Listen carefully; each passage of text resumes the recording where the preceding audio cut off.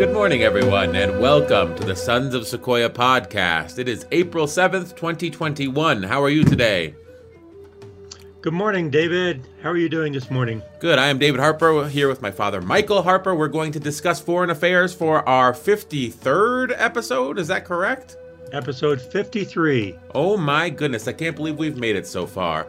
And our last foreign affairs episode, or the 2 episodes ago, I was actually performing relatively well on YouTube. I think it might be because it had the former Australian Prime Minister's name in it, and he may have people tasked with Googling his name and reading everything about him. I don't think that's a far stretch to believe, correct?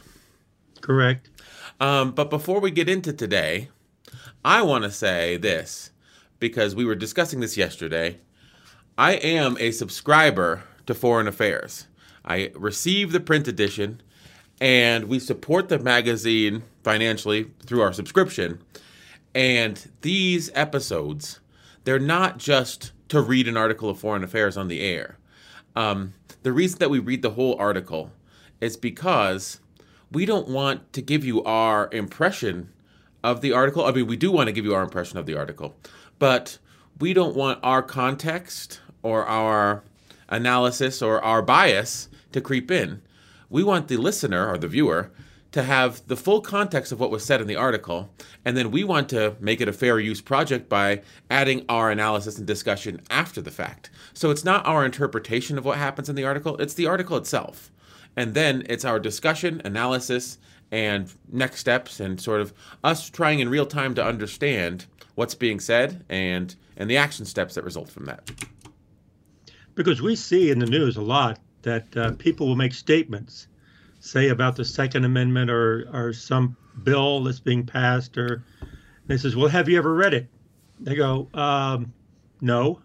Yes. And so we are actually reading it. So this program is not about our opinion only. It's about exactly what these articles are saying. Yes. And then what we think about them so that you can have your own opinion. And one reason that I like Foreign Affairs, and I think you've come around to this conclusion as well, is that they get people that are knowledgeable about the subject matter to write about the subject matter that they're knowledgeable in. So if we take a look at today's article that we'll be covering, it's called System Failure. America Needs a Global Health Policy for the Pandemic Age. Well, this isn't written by Tucker Carlson or Joe Scarborough. This is written by Ashish Jha. And if you click in, Ashish Jha is the dean of the Brown University School of Public Health. I don't know what other credentials he has, but an Ivy League university considered him to be far enough along in his career to become the dean of their College of Public Health. And so I imagine that he knows a bit more about public health than you or I do. So we are sort of getting a window into his expertise, and we're going to be analyzing it and discussing it in today's video. Because really, if you think about it, everybody has an opinion. Mm-hmm.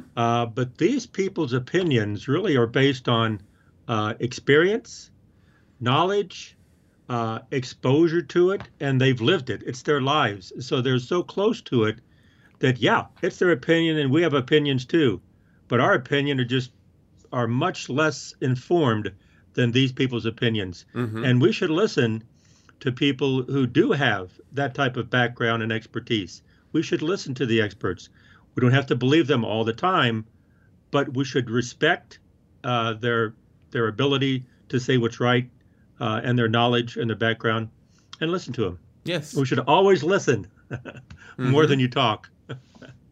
Yeah, so I think that was a very good intro to sort of explain why we do these episodes the way we do, and to say, yes, we are using foreign affairs as our subject matter for this episode of the podcast, but it's not just reading foreign affairs. It's not like we're adding critical discussion and analysis after the fact when we read each section, and that constitutes fair use. I know that a lot of the things we've done, especially the Movie Tuesday podcasts, you play a clip of the trailer and they'll block your whole video, which doesn't make sense to me. I want to use these episodes of Foreign Affairs to say Foreign Affairs is a great magazine. You should subscribe to it if you're listening. Read it yourself. And this is not obviously paid promotion, and have discussions like the discussions that we have with someone else who's interested in this subject matter, because I think you can bat around the ball when it comes to, oh, I watched CNN. Did you see that piece? Did you see the piece on Maddow? Oh, I watched Hannity and he told me this, or Tucker Carlson saying that. And I believe that your level of analysis that you'll get from going to a source like that is not as robust as the level of analysis you'll get reading a magazine like Foreign Affairs. And David, you had a statement, I forget the person you quoted, which was excellent. I think it was last time, that if a leader lies to you, they're using you. Mm-hmm. They're not leading you. But closely related to that, if you listen to opinion as if there are facts, you will be misled. Mm-hmm. And so we're talking about people who are knowledgeable, not people who are trying to earn a buck to get people enraged. Yes, it's true. I mean, how can, someone who is on the news every night is preaching to their choir. And that could be, if it's MSNBC, they're preaching to a liberal, we want to hear this viewpoint. If that's Fox News, they're preaching to a conservative, we want to hear this viewpoint. Ashish Jha is saying, this is what I've learned from being the dean of a public health college at an Ivy League university. And I'm sure that he didn't get that job by never holding a job in healthcare. I'm sure that he knows a thing or two about public health. That's my guess. And he's not saying this to earn a buck. He's saying this to express an intelligent, informed, educated opinion. Yes, because the goal of a segment on MSNBC or on CNN or on Fox News is to sell advertisements. His goal of writing this article is to say, yes, I am a thought leader on public health, and this is what's going on in the world of public health. And does it matter if you sell commercials off of this or how many clicks this article gets? No. It's let me inform you with my expertise. And I think... And we're not getting any money off of what we're doing, reading these things. He's not getting any money off of these. Mm-hmm. We're reading them so that we can express a knowledgeable opinion. Yes. So shall we get into the article? I'm ready. Okay, here we go. System failure. America needs a global health policy for the pandemic age by Ashish Jha. Shared transnational challenges are supposed to bring... Oh, let me pull up the text so you can read along if you're watching on YouTube. Here we go. Shared transnational challenges are supposed to bring the world together. The COVID-19 pandemic, however, has done the opposite, exposing the shortcomings of the structures that govern global health. At the start, countries scrambled in a free-for-all for medical supplies. They imposed travel bans and tightly guarded data about the novel disease. The World Health Organization, WHO, after struggling to secure Chinese cooperation, became a scapegoat for U.S. President Donald Trump, who announced that the United States would withdraw from the international health body. U.S. President Joe Biden, promising to break with Trump's retreat to vituperative nationalist politics, has signaled his intent to rejoin the WHO and revive the United States' leading role more broadly. As welcome as those steps are, the Biden administration cannot simply pick up the mantle of U.S. leadership after it was discarded 4 years ago. Even before Trump's presidency, American primacy in global health governance was ebbing. No one can turn back the clock to the bygone era in which the United States set the agenda. The great health challenges of the 20th century, including HIV/AIDS, malaria, and tuberculosis, affected poor countries more than wealthy ones. To address those diseases, the United States embraced a model of global health that resembled patronage, providing aid to institutions and countries. Washington shaped the international agenda through funding and its broad sway over multilateral health organizations, chief among them the WHO. In the 21st century, the United States has contributed about 1/5 of the WHO's budget, much of it earmarked for specific programs that have been high priorities for Washington, including children's health and infectious diseases. Likewise, U.S. bilateral global health funding over the last 20 years, the United States spent $9 billion in 2020 alone, has given Washington overweening influence over the health systems of recipient countries. The outside U.S. role has made it hard for multilateral organizations to function effectively without tacit U.S. support. No doubt the money spent by the U.S. government has done tremendous good, but it has also allowed the United States to unilaterally set international health priorities and define the metrics of success, sometimes at the expense of what is actually needed on the ground. But this model is now becoming obsolete. Unlike health threats of the last century, the COVID-19 pandemic has reached nearly every corner of the globe. The United States cannot sit aloof from a troubled world dispensing its benevolence and largesse. It, too, is caught up in the crisis. At the same time, new networks and institutions, including philanthropies, regional organizations, and private companies, now play a major role in addressing health challenges. Western researchers once steered the development of best practices and scientific knowledge in matters of public health. Now, scientists and organizations in the developing world wield influence too. The technological revolution has generated many forms of data that promise to transform the way governments and their health agencies work. As a result, the governance of global health is becoming more decentralized, determined less by Washington's prerogatives than by the combined work of governments, non-governmental organizations, and private actors. In such a world, Washington must reimagine how it can lead. Instead of trying to define the agenda, it must work with other governments, regional organizations, and the private sector to put partnership at the center of its efforts to protect public health. Boom! Section 1 has concluded. What are your thoughts?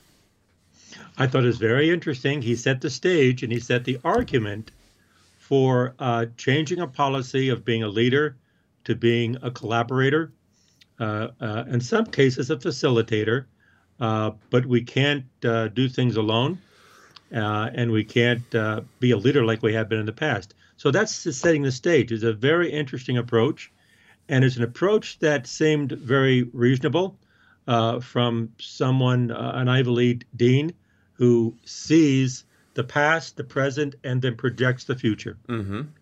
Now, I will also say this idea that, by being the main funder, you get to set the table, it makes sense on some level, right? As Yes. the United, we fund 1/5 of the WHO's entire budget, and this is the whole world. We fund 20% of it. We should be able to tell them what to do. And yet, I think his point is well taken that we're getting to a point where these emergencies actually happen, a lot of them, let's say Ebola outbreaks, they happen in Africa. And there's a team of skilled individuals, and they're African individuals. And they deal with these issues, and they actually have more experience confronting public health crises than American agencies do. And the citizenry has more experience dealing with public health officials to avoid a catastrophe than Americans do, and outcomes are better. And I guess the amount of money you put in, it should give you more of a say, but the boots on the ground expertise of some of these other areas also needs to come into effect when table setting, when it comes to setting an agenda. Yeah. Pandemics do not react to money. Mm-hmm. They're not directed by the purse. They're directed by science. They're going to do what they're going to do. And I think he makes a very good point, and you make a very good point, that in other countries, their expertise is better than ours in some areas, and we have to recognize that. And just because you have money doesn't mean a virus or a pandemic or a disease will be affected by that. And so we have to be aware of that. So should we get into the meat and potatoes? Yep, let's get in the meat and potatoes. Yep. Okay, would you like to read, or do you want me to continue? I can read, I guess. Okay, the center cannot hold. That's the next section. Okay, the center cannot hold. Let me pull this over. The U.S.-led global health order of the past did achieve major victories, with the high water mark being the bid of the George W. Bush administration in 2003 to end the HIV/AIDS epidemic through the program known as the President's Emergency Plan for AIDS Relief, PEPFAR. Activists capitalized on the moral standing that the United States had gained in the wake of the 9/11 attacks to build an unprecedented coalition with conservative Christian policymakers. They launched PEPFAR with PEPFAR with an initial budget of $15 billion over 5 years. Since then, Congress has reauthorized the program every 5 years. Having devoted to date over $95 billion, it remains the largest commitment of any government in history to address a disease and the largest commitment by the U.S. government to any cause since the Marshall Plan. It has been enormously successful, preventing, by one estimate, 18 million deaths. But even the PEPFAR marked a seminal achievement in U.S.-led global health policy. It also pointed the way forward to a new world less dominated by the United States. PEPFAR adopted multilateral approaches from the outset, working with the UN and the Bill and Melinda Gates Foundation to build the capacities of local health systems around the world. In recent years, PEPFAR has focused its work on 13 countries, and it intends to direct 70% of its future funding to partner organizations headquartered in poor countries, not in the capitals of the West. That change in emphasis is revealing of a broader shift. The United States of the WHO no longer hold total sway over the governance of global health. When the WHO was founded in 1948, there were few other organizations of its kind, but smaller regional organizations now help lead the way in a more interconnected world. The Pan American Health Organization, for example, has funded immunization initiatives and supported health education programs across Latin America. And health agencies in South Korea and Vietnam have led far more effective responses to the pandemic than their counterparts elsewhere. Africa has seen perhaps the most dramatic progress in coordinating a regional health plan. In 2017, the African Union's member launched the Africa Centers for Disease Control and Prevention. When an Ebola disease outbreak began in the Democratic Republic of the Congo in 2018, the Africa CDC supported 6 laboratories that conducted tens of thousands of tests and trained thousands of healthcare workers. As the Ebola outbreak was ending in 2020, the Africa CDC shifted its focus to the COVID-19 pandemic, organizing the region's response and helping distribute medical supplies across Africa.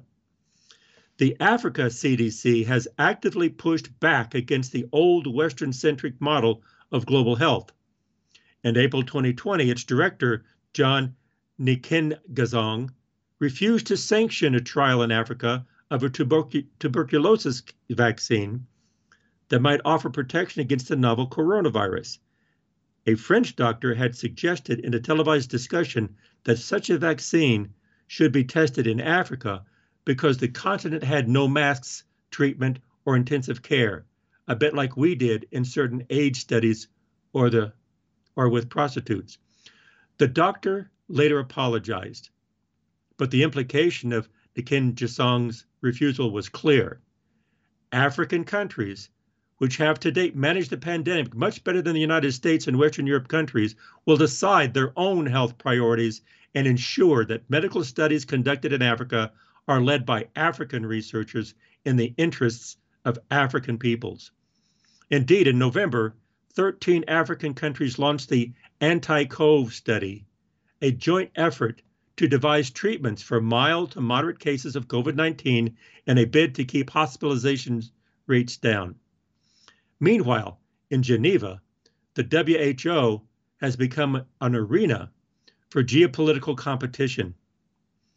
As a member organization, the WHO is vulnerable to the power dynamics among its member states, and China and the United States in particular have clashed over its decisions. The WHO made the mistake of appeasing China after the outbreak of COVID-19 at the end of 2019, presumably in an effort to gain better access to information about the progress of the disease. The WHO's leaders applauded Beijing's response to the virus and overlooked early missteps and the withholding of critical data, sparking outrage in the United States and elsewhere.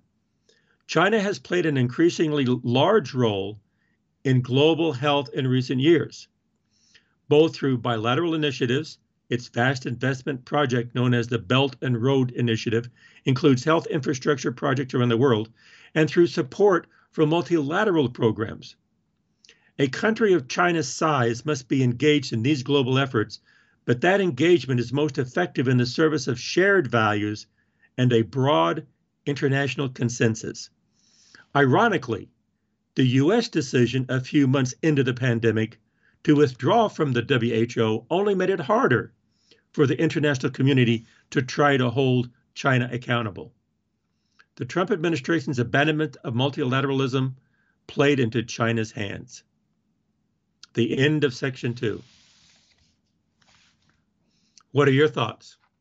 Let me just unmute myself. I like to unmute myself when you're reading so that I don't make any noise, or I can make noise and no one hears it. I just want to say this, and this is petty, but I think it's no secret that I was not the world's largest Trump supporter. And I find it funny when you read magazines like this. This is not a liberal journal, but that when you have an expert on some area, they say, well, at least in our area, Trump's decisions were bad. And that's sort of what he's saying. There's this reactionary drive to sort of retreat from a global organization because you feel like, well, they gave preferential treatment to China. We're just going to pull all of our funding from that multilateral organization. But that sort of leaves a vacuum where China becomes one of the largest contingencies within that. And so they have more power overall. You stop being a balance to their power if you stop participating in multilateral organizations. Now, I think there's no question that there was a lack of transparency coming from the Chinese government during the initial phases of the COVID-19 pandemic outbreak. Now, using that as a reason to pull away from multilateral institutions, especially multilateral institutions where we largely were able to set the agenda for many years, was a bad strategic move. Now, I also liked in this section, this is sort of what I was alluding to because I've read the article before, that in Africa, European nations come in and they try to bully around African health authorities, and that might have worked 50, 60 years ago. But these people are publishing research. They're handling public health threats on the ground, and they have a large and sophisticated organization. And when someone comes in with this colonialist idea, oh, let's just test out some unproven thing on the Africans, the African health authorities have the wherewithal to say, no, we got this. We understand how to administer public health, perhaps more than you do in Western Europe. And I think that what he was saying is the numbers in large part bear that out, and that's respectable. So I don't think that you should, I guess what he's saying is you shouldn't conduct public health based on stereotypes of 50 years ago, racist stereotypes. You should conduct it based upon the model on the ground. But that belies the fact that there needs to be public health administrators all over the globe that advocate for their regions. And that doesn't mean not participating in the global milieu of public health, but it means advocating for your region as well. So when you think of that section altogether, the impression I got was that he's not talking about Trump. No. He's talking about the decisions Trump made and how they affect the area that he is an expert in. He's talking about the decisions, that they were bad, and also talking about the juxtaposition of politics versus health and public health. That's what he's talking about. And so a lot of people say, oh, he hates Trump. No, he's not really talking about Trump at all. That's true. Or Biden, or any president, or any country. He's talking about the effects their decision make on the health, and that's what he's interested in. And his arguments are all from his perspective, and I think he says it very well. And he's not really trying to make political statements or even to avoid political. He's not trying to avoid political statements. He is avoiding political statements. He's not trying. He is.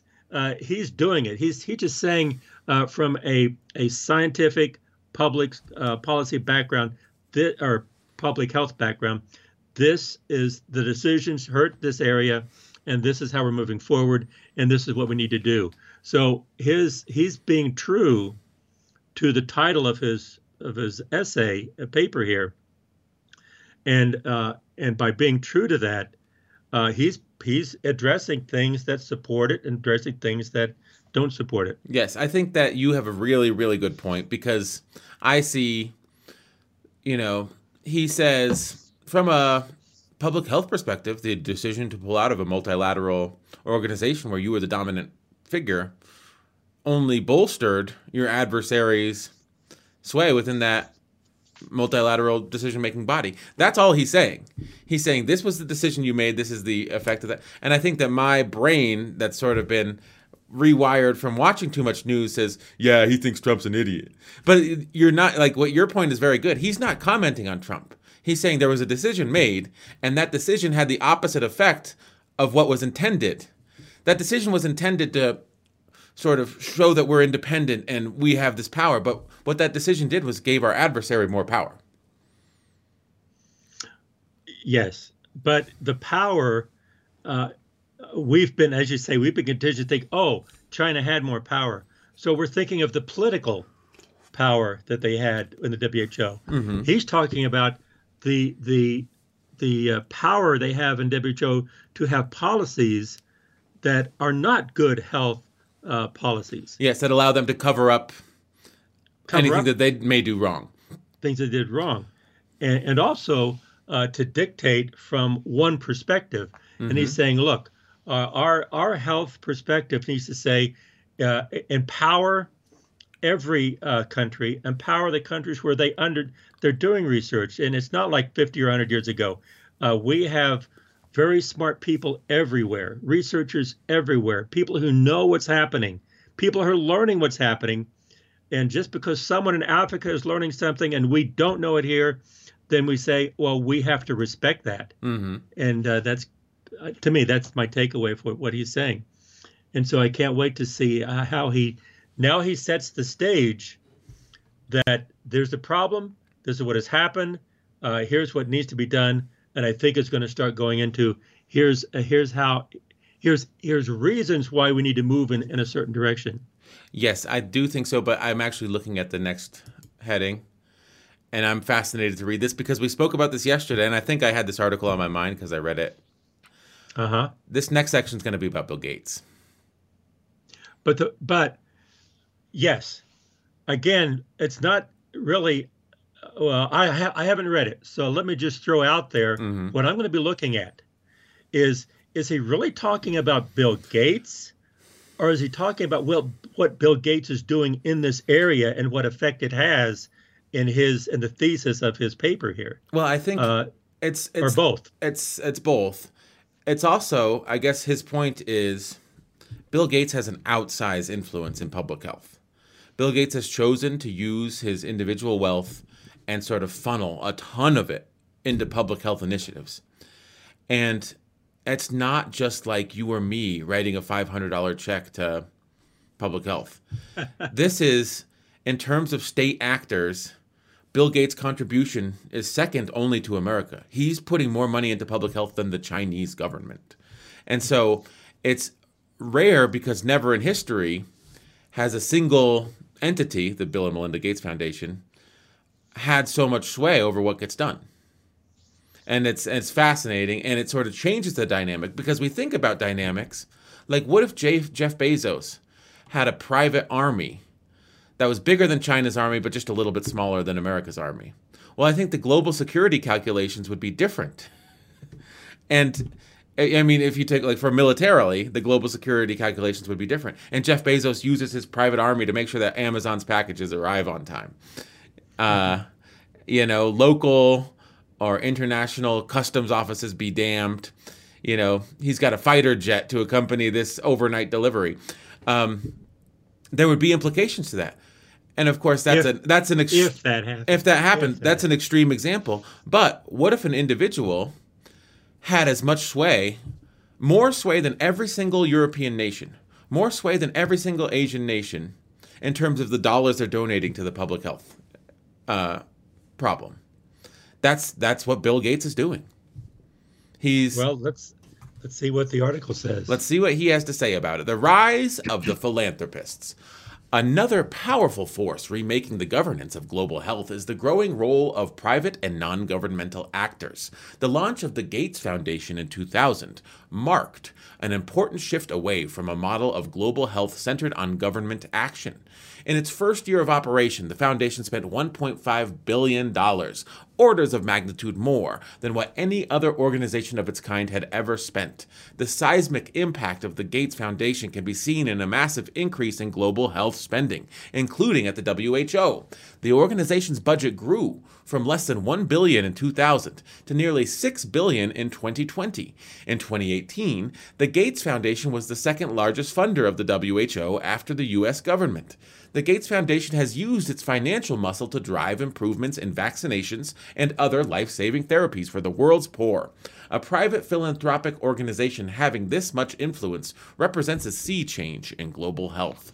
Beyond philanthropies, a new kind of public-private partnership has arisen to address neglected problems at a time when many countries are struggling to provide basic health care to their citizens. Indeed, the cost of developing effective measures to fight the future pandemics is prohibitively high for any individual countries. But all countries benefit from the preparations of one. In 2017, a collection of private donors, pharmaceutical companies, and the national governments launched the Coalition for Epidemic Preparedness Innovations, CEPI. And CEPI, or CEPI, I'll just call it CEPI, directs resources to develop vaccines against highly contagious diseases. The group has helped address some of the biggest challenges in pandemic preparedness, ones that were difficult for the WHO to tackle on its own. CEPI has supported the development of vaccine platforms, technologies that can be quickly adapted to create vaccines for new diseases. It has sought to broker deals between private pharmaceutical companies and vulnerable nations to ensure that greater access to vaccines during outbreak. In 2019, for instance, CEPI helped deploy experimental Ebola vaccines in the Democratic Republic of the Congo.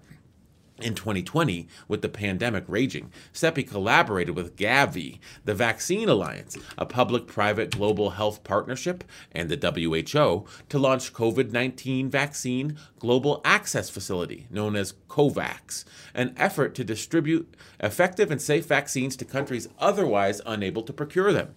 As of January 2021, COVAX had over 180 participating countries, but not the United States, which joined Belarus, Russia, and a handful of island states in declining to join the initiative. In keeping with Trump's America First foreign policy, this decision was one of several, marking the administration's position of vaccine nationalism, in which Washington saw the United States' health interests as part of a zero-sum contest with other countries. Under Trump, the United States stood mostly alone in approaching vaccines for COVID-19 as a matter of purely national importance. Meanwhile, the rest of the world, with China playing a prominent role, has participated in multilateral initiatives to help distribute COVID-19 vaccines. Entities such as the Gates Foundation, CEPI, and COVAX have not made the United States or the WHO irrelevant. Far from it. But in a world of increasingly diffuse power, no single player can drive the global health agenda. This is largely a good thing, and it provides the United States an opportunity to engage as a partner rather than as a patron, encouraging collective action and countering parochial nationalism. Wow, very interesting. So I also think this is fascinating to me because you have these organizations like CEPI and COVAX. And if you don't know this world, you may not know what non-governmental actors are actually important. And he's saying, oh, the Gates Foundation, CEPI, COVAX, these are organizations doing real work that augment or supplement the work of the WHO, augment or supplement the work of national governments. Now, I'm sure that if you're wealthy, a lot of fly-by-night non-governmental organizations sort of propped up during COVID. Oh, we're here to help solve this problem. Donate to us. But you may not actually have access to the reins of power. It's interesting to know what players are on the ground that are respected by a university dean in public health. Because, non-governmental organizations are a dime a dozen, but there's only a few that are actually there with their boots on the ground making progress and augmenting or supplementing the work of governments and the big ones. Well, my takeaway on this, or my impression, as he was talking about the different organizations, is what impacted me was collaboration. It's not a zero sum game, as he mentioned. That they support each other, they help each other, they coordinate between one another, and so they have a common goal, and that common goal is health. It's their common goal is not try to be better than the next guy. It's not a zero sum game. It's not WHO first or CEPI first. It's not United States first, like the United States was. It's not a zero sum game. They collaborate, they help each other, they support one another because they have a common goal, and that is health, and a common enemy, disease. And they want to help people. They're not going to make themselves look good. They want to help other people, and that's my takeaway from that. But he does set the stage. The other thing I noticed the next section is knowledge is power. But when I was looking at this, he said, these other countries are that participate together, coordinate their ability to really help the people of their country. And some countries don't, but a lot of the countries do. And I'm looking at this, and my impression again, very strong, is that there is very, very smart people all over the world, anywhere. And just because you have a poor nation doesn't mean there's not really, really intelligent people in there trying hard with limited funds, trying to do something, and they are doing things. And I think I think even the Bill and Melinda Gates Foundation has done this also, along with healthcare. I would also like to see education, where people can understand about what a vaccine is and not political information only, but looking at the health information from a health perspective to know this is what we need to do to stay healthy and to promote our culture and our civilization and our society. And I would like to see that. And I think Bill and Melinda Gates Foundation has done that. But I think that is something that would go hand in hand with these different initiatives to improve the health of all countries, rich and poor, but also to increase the education of all countries, rich and poor. Education should be free, and everyone should have the opportunity. Everyone should have, as a human being, you should have the right to learn as much about what's happening around you as you can. That's my soapbox. But I saw that embedded in his article here when he was talking about the different people working together. And he may get into that in the knowledge is power section. But I think you're right. These non-governmental public-private partnership organizations, they're hyper specialized. And the WHO can't have a vaccine distribution wing or a vaccine development wing. To stock up an organization where you go to work and everyone around you is a vaccine development specialist, or you go to work and everyone around you is a vaccine distribution specialist, as opposed to these overarching huge organizations. That's why organizations like CEPI or COVAX need to exist, because you need the top minds from all over the globe on this niche issue to sort of decide, okay, this is the best way to do it. Now, if you're in the WHO, you might have some bureaucrat or some administrator say, well, I know that our experts are telling us this, but wouldn't it be better if we did it this way? And so when you have specialized organizations, I think maybe sometimes the leaders, if they are vaccine distribution specialists, they're not a bureaucrat. They weren't appointed from Brussels or Washington, D.C. or Beijing. They say, oh, well, this is the best way to do it. And then they advocate for the correct course of action because they have their loyalty is to what's the most efficient way to distribute vaccines. That's their loyalty. Sort of like this guy writing about public health. His loyalty is, what were the public health moves that were wrong? What were the public health moves that were right? It's not shaming someone for doing something wrong. It's saying, well, you chose this and the outcome was not what you expected. And I think that that's one good reason to have these specialized organizations and not expect the WHO or the CDC to handle everything when it comes to a pandemic. Point very well taken, David. And if I can draw an analogy that may not be as good as I think it is, but I'll draw it anyway since we're talking, is that the point you made was extremely well taken by me, that when you go to work and everybody around you are specialists in vaccines or specialists in distribution, and you're going to get things done. Hmm. You bring common people together with a common focus, and they're going to get things done. And we have seen that. The At Los Alamos National Laboratory during World War II, they brought people from all over the world in nuclear science. Hmm. And so you went to work, and you went to work, you didn't wear a suit, you checked in, but you just wore your clothes and you just sat down there. And the scientists and the technicians and the staff, and they all worked together, and they worked together with a common goal. And during those the years that were there, that was not like 24 months, they had over a dozen to 2 dozen significant scientific breakthroughs. Now, whether you agree with nuclear medicine or not, the scientific breakthroughs were significant. Before that, before 1940, we had significant scientific breakthroughs once every 50 years. Hmm. We had like over a dozen within a 22-month period. And so when you bring those people together, like these organizations are for health reasons, you're going to see results. Yeah. And I think that's what Anish is seeing and saying. And I totally agree with that, because history bears it out. Hmm.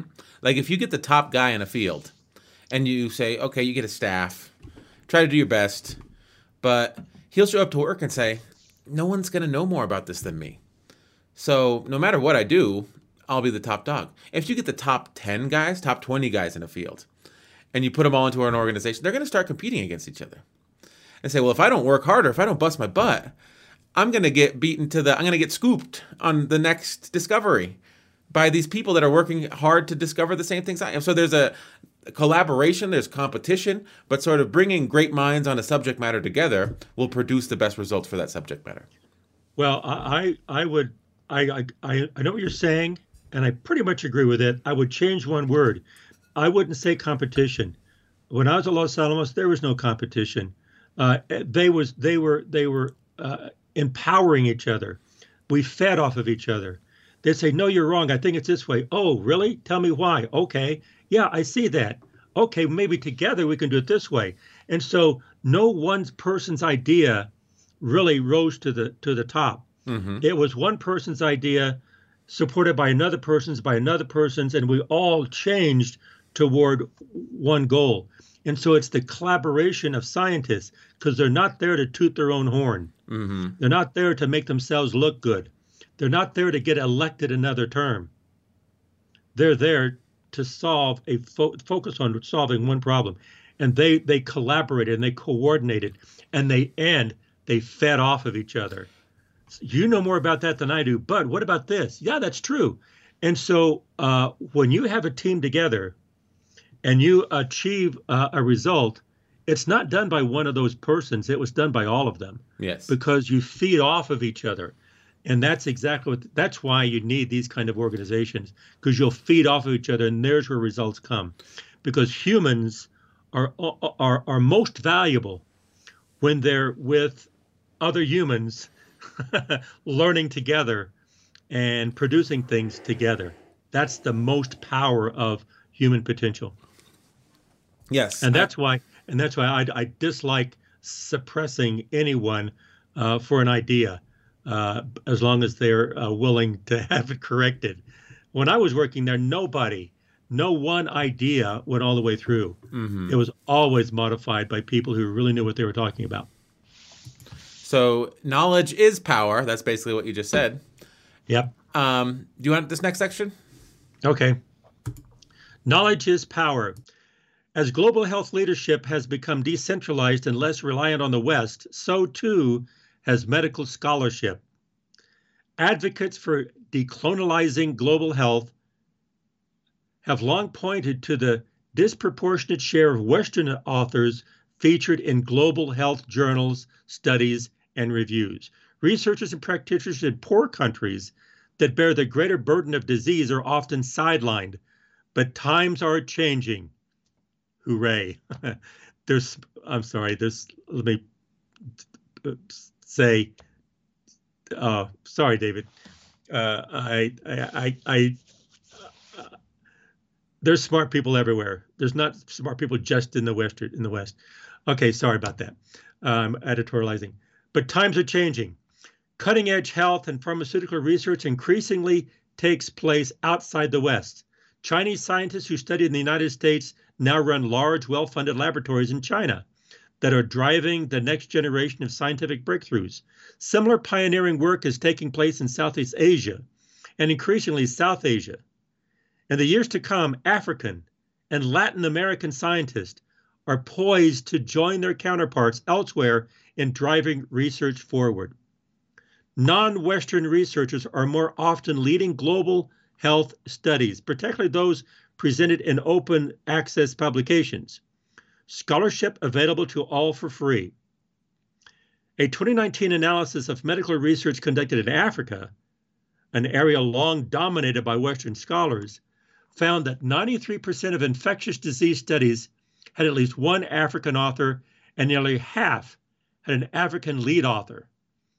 As education and scientific capacity in the developing world improve, knowledge and best practices increasingly flow from poor countries to wealthy ones, bucking old colonial dynamics. Private enterprises have also helped reshape the public health landscape in developing countries. The health technology company Boabab Circle, for instance, has introduced a popular app in sub-Saharan Africa that allows users to track their exercise, diet, and mental health and access online consultations with physicians. In Egypt, the startup TakeStep helps recovering addicts through telemedicine, allowing them to schedule appointments with counselors, psychiatrists, and clinicians. The Ugandan startup Matibabu has pioneered a device that can rapidly diagnose malaria infection, the cause of 1 million deaths globally per year, without requiring a blood sample. In India, Healthians delivers at-home tests for many diseases to rural communities that lack easy access to hospitals and clinics. Medicus AI, a company founded in Dubai, has designed an app that uses machine learning and artificial intelligence to explain complex medical diagnosis through user-friendly visualizations and recommendations. The proliferation of technology-driven startups of this kind points to a new challenge in global health, managing the reams of health data that governments, healthcare providers, and private companies produce. How data are generated, governed, and ultimately used will be the defining issue of global public health in coming decades. Authoritarian countries have already started monitoring and controlling their populations by exploiting various data streams. Increasingly, multinational corporations are tapping into private data sources to build sophisticated models that will allow them to identify and respond to disease outbreaks. Yet government agencies in democratic countries are struggling to determine how best to use these data without violating ethical standards and legal protections. Worried about privacy, they have proved reluctant to utilize the data sets held by private companies. As a result, they have missed out on the huge potential for data-driven approaches to public health, ceding the field to authoritarian governments and private industry. Fortunately, the coronavirus crisis may compel a reevaluation of this approach, as the contrast between the inadequacy of conventional public health data streams and the effectiveness of the tools available to autocratic regimes and private parties become apparent. Consider how China has responded to the pandemic. In addition to imposing lockdowns more rigid than those feasible in democratic countries, China deployed a surveillance system that uses various relatively new technologies, including location tracking, facial recognition, and QR codes that allow citizens access to public spaces only if they aren't sick. In the early stages of the pandemic, for instance, the local government of Hangzhou introduced an app that assigned users a color code to indicate their health status. Only those with a green code, a clean bill of health, could enter subways, malls, and other public spaces. The app was decidedly opaque and evasive. Users, most of whom had not been tested for COVID-19, had no idea how determinations about their health status were made, and the app appeared to report users' locations and other personal information to the police. It was as if the Centers for Disease Control and Prevention in the United States had used Facebook to track suspected COVID-19 patients and then quietly shared their user information with the local sheriff's office. However, disconcerting this approach was from a privacy perspective, it also allowed China to rapidly contain the virus. Many Western countries, by contrast, continue to struggle to do so, in part because they are reluctant to resort to such invasive apps. The United States has lagged behind its European peers in gathering and sharing relevant data, including contact tracing data and genomics analysis, and only a handful of U.S. states have enabled mobile phone contact tracing capabilities. There are some signs of progress. The state of California has pioneered a COVID-19 exposure notification system that safeguards privacy by protecting users' identities and blocking their locations. Facebook and Google have deployed powerful tools for monitoring and responding to the pandemic, including community mobility data, analyzing anonymous data of the movements of people in the community, and symptoms maps, tracking users' reports of COVID-19 symptoms on social media. But the federal government remains missing in action. If the United States does not lead the implementation of mainstreaming of these technologies, the country will be forced to choose between meeting future health challenges blindfolded and adopting approaches developed by authoritarian governments that do not share U.S. constitutional values. Wow. And that's the end of that section. Wow. That was a big section. I do think that some of that section, and we do offer critical analysis of these, was in some ways what's going on with Ashish Jha. What's going on in public health? What is he excited about? Because I do think that he started the section saying, look at this. Publications in open source journals about Africa, they have more African authors than they used to. I think that excites him. I think public health scholarship is coming out of Southeast Asia, out of South Asia, out of Africa. In the next, decade, we're going to see more Latin American-led public health research. And I think that the relevance of that to the current crisis, I don't know. Maybe I don't have a long view. I don't see, scholarship being relevant to today, even though scholarship of 30 years ago is relevant to today. You know what I mean? You have to take a long view to see, how does scholarship play today? If they hadn't done mRNA research in the 80s and the 90s and the 2000s, we wouldn't have vaccines today. And that mRNA research was funded by scholarship. You see what I'm saying? So he's saying it's good that more of the world is getting involved in publishing papers, doing research, that you're seeing more African authors on papers. I'm seeing more South Asian authors. But I also think that's sort of from his perspective as an academician, he thinks that's important. Then he goes on to the apps that are being developed in developing countries to track people's health.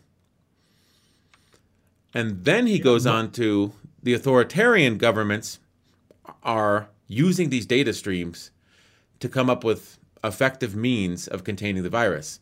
Now, our freedoms preclude the government from using those data streams, but we need to realize that it's time to sort of figure out a way to meld privacy with the immense amounts of data that we have on people and sort of move forward, or else we're going to have to use Facebook's solution or the Chinese government solution. And neither one is going to be ideal for Americans. Right. Yeah, my takeaway here again, a critical, it may be critical, may not, maybe he would agree, is that you can't. I guess the statement would be you can't really separate actions that have simply a health initiative from the political aspects because you're dealing with people. Hmm. Because there are political aspects to this. If you give access to people's locations and health and information personally to a country, to a political entity, a political unit, it can be misused. And say yes, but health-wise, they can be healthy, but also that information can be used to suppress people. Uh, I'm not saying that that is said in there, or people are doing it. I'm saying the potential exists, and there are smart people everywhere, all across the world, rich and poor. But there's also bad people everywhere, and people will misuse the information. And so you're right, David. Your point is well taken.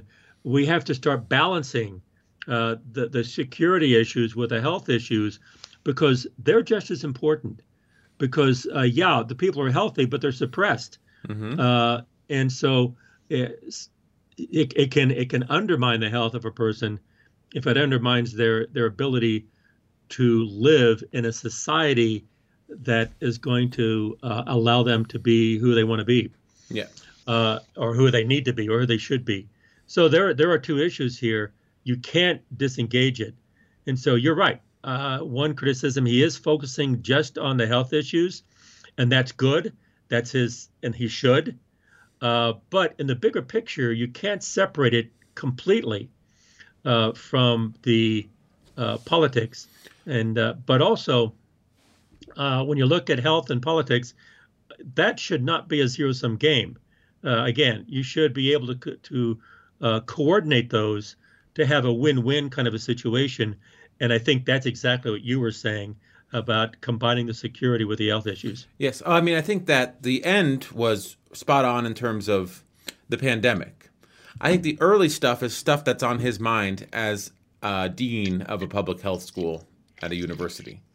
So That's a good point. the early stuff in that section was we're getting equity in terms of the representation of scholarship in published journals. How that Mhm. relates to coronavirus, I don't know. And then also, if you look at the developing world, apps are being developed, applications that track people's heart rate and EKG. And isn't that good? Yeah, it's good. But how does it? I think those are things that are on his mind as a public health administrator. As these apps get developed, as people implement them, you will have a bigger stream of data. That data belongs to a private company. It belongs to, let me go back and see some of these names that I've never heard of. Medicus AI. It belongs to Take Step. It belongs to Healthien. It belongs to Baobab Circle, not to public health agencies. So, if you develop these apps to track your health, there's going to be a lot of data in the hands of these private companies. And Right. then he makes the leap. Look at China. China has the ability to basically hardwire into every single one of their citizens' phones and restrict them from movement, restrict them from freedom on a very opaque and poorly defined set of criteria. I mean, it's probably well defined on the back end, but as a client facing, oh, I'm in the red. I can't get on this train. Oh, I can't go to work. I can't go into this public square because I'm in the red. Oh, I'm getting arrested for going out of my house. Why? And China's not going to explain it to you. And so I guess his final point is the United States needs to sort of find a way to marry our love of privacy with our embracing of this health data that's coming in droves. Because if we don't, we're going to wind up in a situation where we enter the next crisis blindfolded, or we're forced to adopt solutions coming from the private sector or China, and that would be disadvantageous to us. That's a good wrap up. That's a good summary. I think that's exactly, you're spot on as far as I'm concerned. That again, like as you said, looking at it from this perspective of where you stand is from where you sit, or where you sit depends on where you stand. Mm-hmm. Uh, where you stand depends on where you sit, whatever. He's a dean. Yeah. He's an academician, and he's looking at it from that perspective, which is extremely healthy and extremely necessary. However, if you have a politician looking at this, or you look at a healthcare worker and get this, it's going to be very different. If this were written by the head of the CDC, the Right. scholarship equity part wouldn't be in there. The scholarship right. equity part's in there because he works at a university, and that's top of mind. Yeah. And I work at a university too, and it's all important. But you have to be very careful that you don't have one view. You have to have multiple views. So next section, are we ready? Yes. From patron to partner. After decades of setting the global health agenda and almost single-handedly funding key global health goals, the United States must adjust to being a partner in a broader, more decentralized system. This new partnership model should be understood as the inevitable result of long-term shifts, including the growing importance of private enterprise to public health, the increased role of China as a global power, and the decolonialization of global health policy as more authority and resources are afforded to poor countries. Washington should not simply dwell on its long standing and influence in the area of global health governance. Instead, it should enthusiastically play a central and constructive role in this new order, working with a diverse set of partners to reform global health in ways that are consistent with American values. As a first order of business, the United States must renew its commitment to the WHO. This does not mean that Washington should refrain from criticizing the WHO. Indeed, reform of the organization, including encouraging the body to adopt narrower, more focused agenda and granting it greater budgetary discretion to respond to emerging threats, must be a top priority of the Biden administration. But criticism will be meaningless without the credible assurance that the United States will work to help the WHO succeed, rather than simply walk away when the going gets tough. Some argue that the WHO has become obsolete in the increasingly decentralized public health system, its consensus-based leadership cumbersome by comparison to ad hoc associations of countries and private entities. But in truth, the WHO is like a Rorschach test, with each of its different constituents seeing in it a different agency that should prioritize different goals. For wealthy countries, for example, the WHO represents an opportunity to shape the global health agenda and keeps disease outbreaks at bay. For less wealthy countries, the WHO is a lifeline, providing crucial technical assistance in helping eliminate diseases such as polio. Too often, the WHO tries to be all things to all countries, ensuring that it is effective in few of the objectives it pursues. A clearer, more streamlined set of responsibilities would allow the WHO to build stronger capacities to monitor infectious disease outbreaks and share critical health data among countries. Having a more coherent agenda would help the organization secure more stable funding. The WHO must do the things that only it can do, including setting shared global health norms and targets and coordinating responses to transnational health threats. Its leadership, with full input from its member states, must ensure that such reforms aren't merely cosmetic. They must recast the WHO to meet modern challenges. The United States should not make the WHO a battleground of geopolitical competition with China. Instead, it should encourage the organization to adopt higher standards in several crucial areas, including data transparency. New data streams are essential to building modern surveillance systems for disease outbreaks. For instance, in 2020, using mobile phone data, investigators highlighted the role of informal cross-border migration in the transmission of malaria in Bangladesh. The WHO must recognize both the importance of these kinds of data and the necessity to shape the norms around their use. The body's current approach relies on more traditional data sources and methods of modeling disease that are inadequate to prepare for the current threats. Indeed, the assessments the WHO had made before COVID-19 of various countries' pandemic preparedness were often completely wrong. Some of the ostensibly best prepared countries, notably the United States, have had the worst responses to COVID-19. Beyond the WHO, the United States should invest in the growing diversity of the global health governance ecosystem. By supporting new public-private entities, it should help fill niche gaps by, for example, supporting the Foundation for Innovative New Diagnostics, which develops new diagnostic tests for diseases that may spark pandemics, and allow the WHO to concentrate on a limited set of core competencies. Washington should expand its global health partnerships with entities such as the Africa CDC to improve public health in the developing world, promote American soft power, and strengthen the ability of poor countries to respond to disease outbreaks. A top priority of U.S. global health investments must be building the capacity of researchers and public health leaders in the developing of world through pre-publication support, offering advice and technical assistance to researchers, research partnerships, data sharing, and policy collaboration as peers. And the United States must help ensure that the information generated by the technological revolution, much of it in private hands, can be used for the good of public health without infringing on democratic values and individual rights. In the 20th century, global health challenges were rarely truly global. Instead, they were typically confined to particular countries or regions. But in the 21st century, threats to health affect the entire world. The United States needs to recognize that the centralized approach to global health that it dominated and the WHO managed is no longer viable.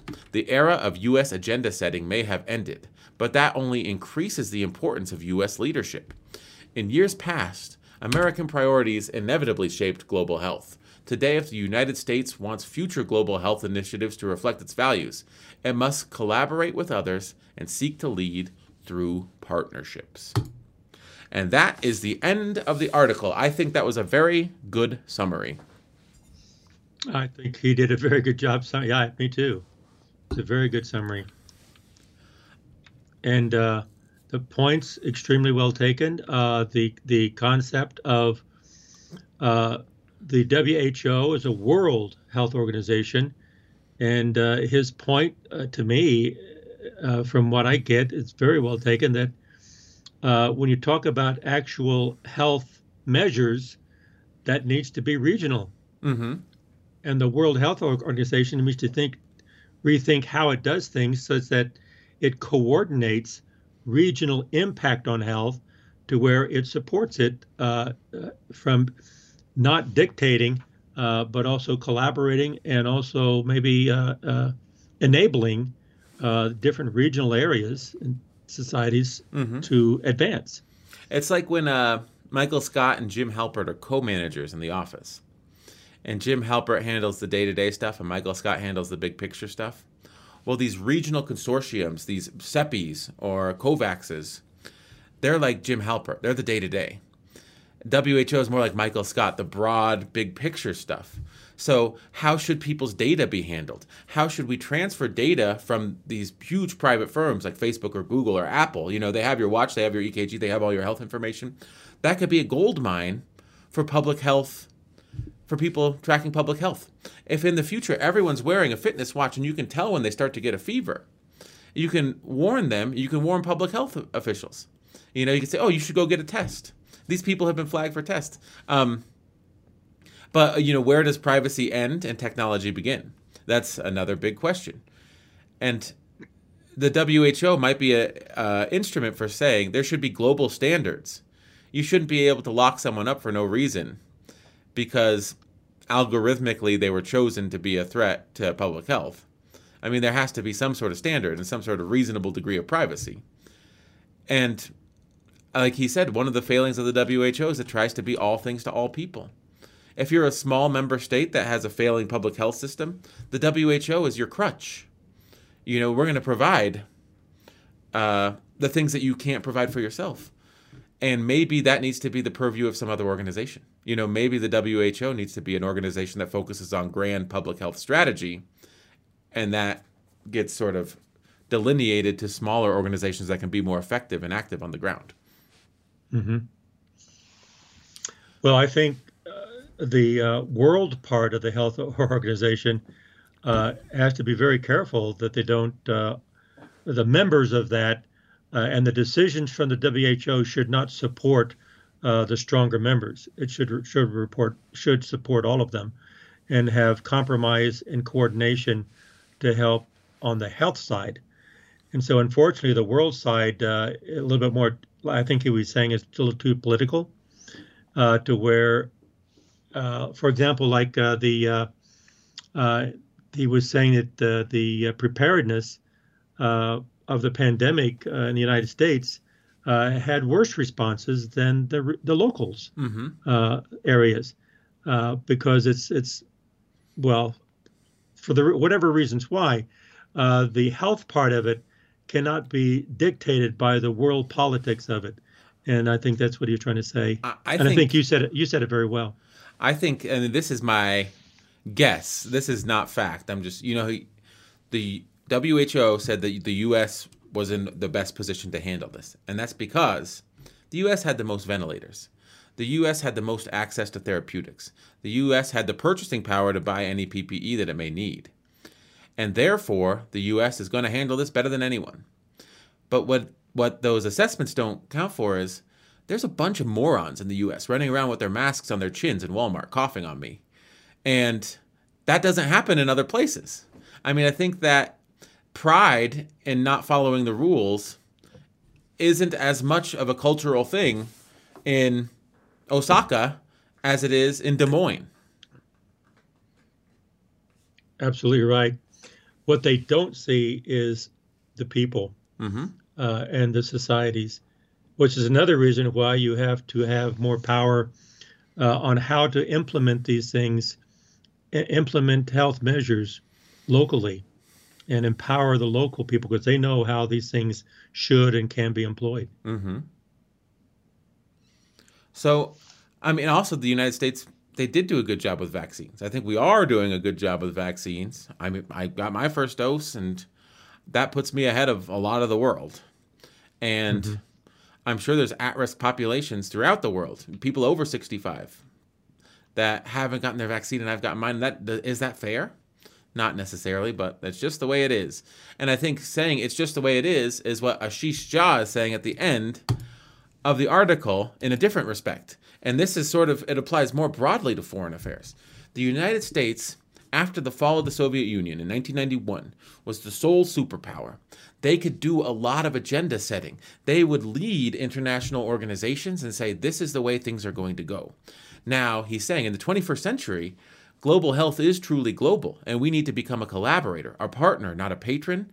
I think that applies to a lot of international affairs, but maybe perhaps more especially to public health, where we do need to take a global approach to this stuff.